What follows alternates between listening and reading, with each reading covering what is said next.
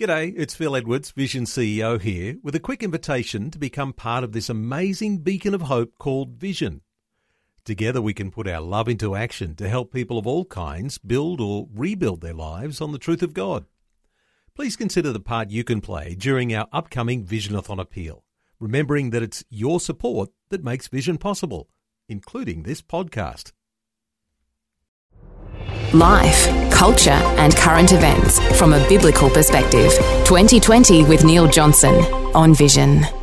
As you will be aware, the COVID-19 pandemic saw our national borders closed for an extended period. So significant were the consequences of that there are predictions that the long-term impact of changing migration numbers will be difficult to recover. Well, Premier Social Researcher Mark McCrindle, the founder of McCrindle Research, is back with us to talk some migration issues. Mark, a special welcome back to 2020. Thanks, Neil. Great to be with you. Mark, it's not just the fruit-picking industry with backpacker workers, but lots of areas of our economy suffer when borders closed and there's less numbers of people migrating here. Well, exactly right. And we really were geared up for migration as part of the growth strategy for Australia, not just population, but it was the backbone of our education exports in terms of particularly university students from overseas, tourism, travel, and of course the skilled visa holders were the number one category, and all of that has been impaired. And of course there's a strong link between population growth and economic growth, and 2/3 of our growth has been coming over the last decade or so from overseas migration, the other third from natural increase. And so suddenly to have closed borders for 2 years and bring all of that to a screeching halt, it did have some impact. We had an economy that was geared up for around 230,000 net increase through migration per year, and clearly we've lost most of that for 2 years in a row.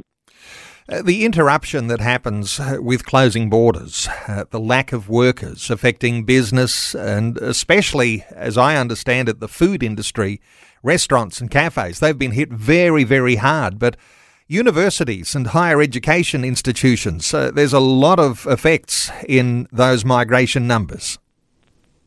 That's right. After coal and iron ore, the next biggest earner for us is overseas students studying at our universities, some at vocational colleges and some at schools as well. It's a massive sector, and clearly that was very much impacted. We rely on agriculture, and yet we've had some of the harvesting unable to have taken place because we have relied not just on working visa holders from the Pacific Islands and other places, but even long-term tourists or backpackers and, of course, students as well. And we've seen cafes and restaurants have to not be able to meet every shift just because they hadn't got the staff required. So it certainly has had some widespread impact on our economy as a whole.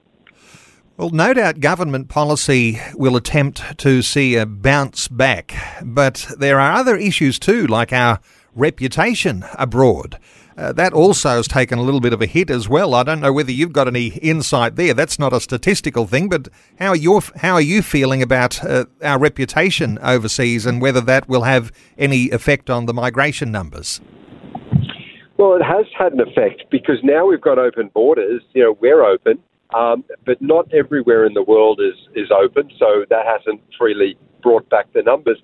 But also where we do have students and workers able to come here from other countries, they've got other opportunities and options, and it is a competitive market. It's not to think that just because we open our borders, everyone's going to rush to Australia when there's other countries in Europe or North America that are really vying for talent as well. So we do have some challenges there. Early on in the pandemic, Australia was world-beating, up there with New Zealand, with keeping the virus out and low issues. But as the lockdowns continued, there was a bit of uncertainty around just the freedom of Australians and certainly mandates and debates around that. And we did maintain a lot of that policy setting a lot longer than the rest of the world. That did create a bit of uncertainty in would-be travellers to Australia. And so it's going to take a little bit of time just to build that confidence back that we are open for business and that we are a free country, and lockdowns are something of our past. So in a competitive global environment, trying to attract particularly schools, but also students and tourists as well, is really an ongoing challenge for us. Mark, when business loses its wealth and takes on debt, you get a couple of years impact like that. No doubt there's going to be long-term impacts from the closed borders, not only on our population levels, but more broadly across the whole economy. Yeah, well, that's right, because it did leave some holes in the budget. I mean, obviously the stimulus response to lockdowns, the various government payments to help those, when we had in April 2020, in the period of a month, 1 million Australians laid off their roles. I mean, it was extreme times, and a lot of money was spent, but now we've got this $500 billion was spent to get us through COVID and obviously the testing and PPE and other equipment. So it's been an expensive journey for us. Now, we didn't suffer the worst of the health outcomes, so that's a major positive, but certainly the economic side of it, the budget is not in good shape. And I think just even getting back to how we knew things, where there was a labour supply, where we had the ability to fill those gaps in our teams as they emerged. You know, we're just in unusual times there. The unemployment rate, even though things are economically uncertain, it's moved from 4%, now it's got a 3 in front of it, just highlighting that we pretty much have full employment.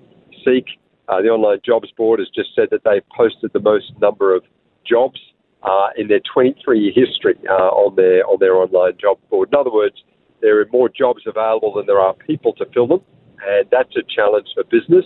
It's leading to rising costs, obviously labour costs and just general costs in business. That's driving prices up. We're seeing inflation, and so there are a lot of challenges for businesses at the moment, some of which has flowed on from COVID and from just the uncertainties of closed borders, some other related factors as well. Lots of people will think it's not such a bad problem to have when you've got unemployment so low. It does highlight something though, Mark, and as a social researcher, be interested in your thoughts here. Our own low birth rate amongst Australian citizens, that's got a real impact. It sort of comes to the surface when you get your borders closed. Any thoughts here about our low birth rate? Does it have to change? Well, that's right. It's the lowest ever recorded, our fertility rate. In fact, the last time it approached anywhere near where it currently is was the late 1990s, and we saw the Treasurer at the time, Peter Costello, introduced a baby bonus just to encourage that birth rate. And indeed, it did. We went from 1.7 births per woman up to 2.0.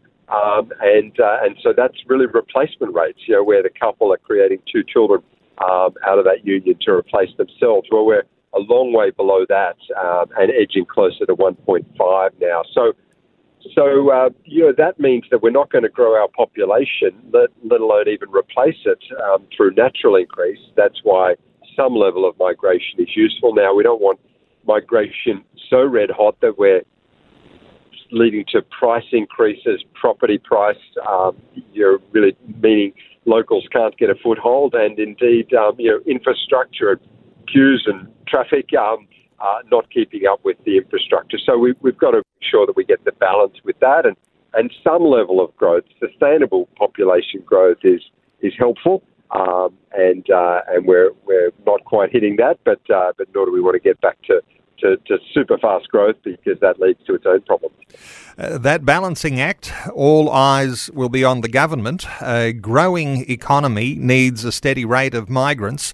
What do you think it will mean for the nation's needs, perhaps short and long term? Because if there's a lack now, is that it's always possible, I guess, to overbalance and have too many.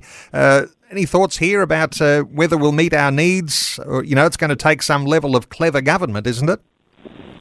Well, it is, and getting that balance right is key. I mean, we are a desirable nation, so we do have that natural pull.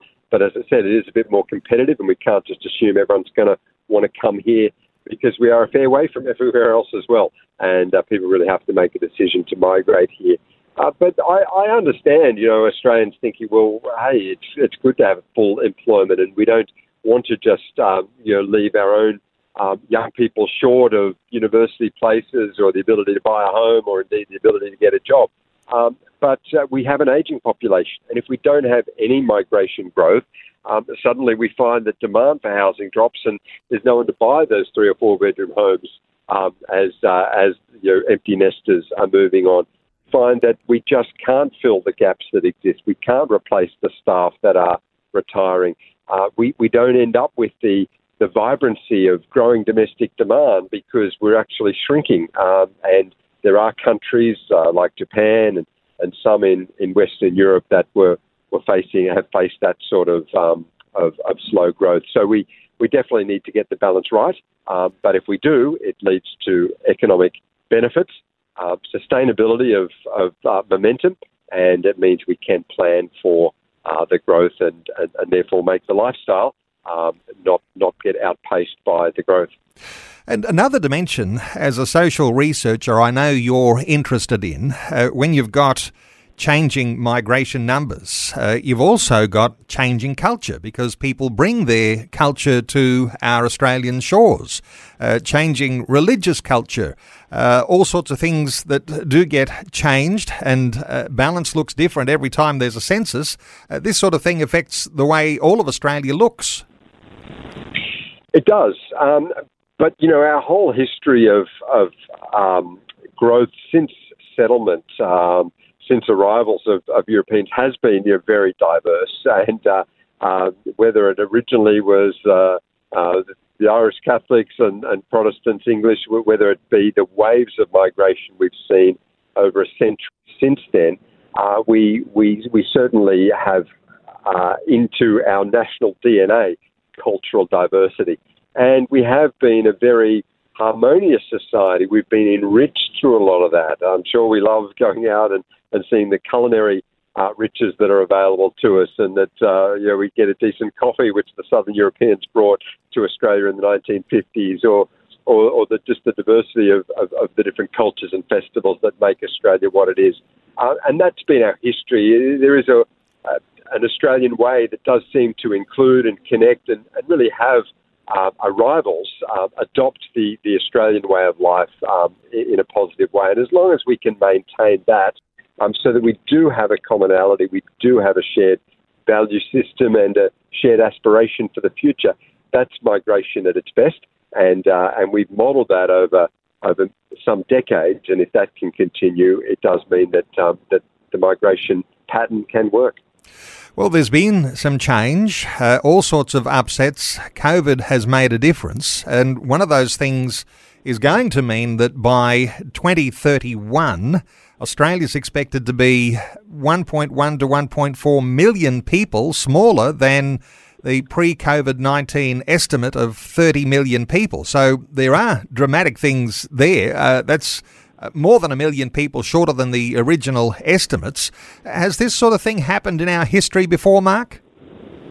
No, in fact, it's been the opposite, Neil. Normally what happens every few years is that those forecasts of population have to be upgraded because we underdid it, and the growth was ahead of the models.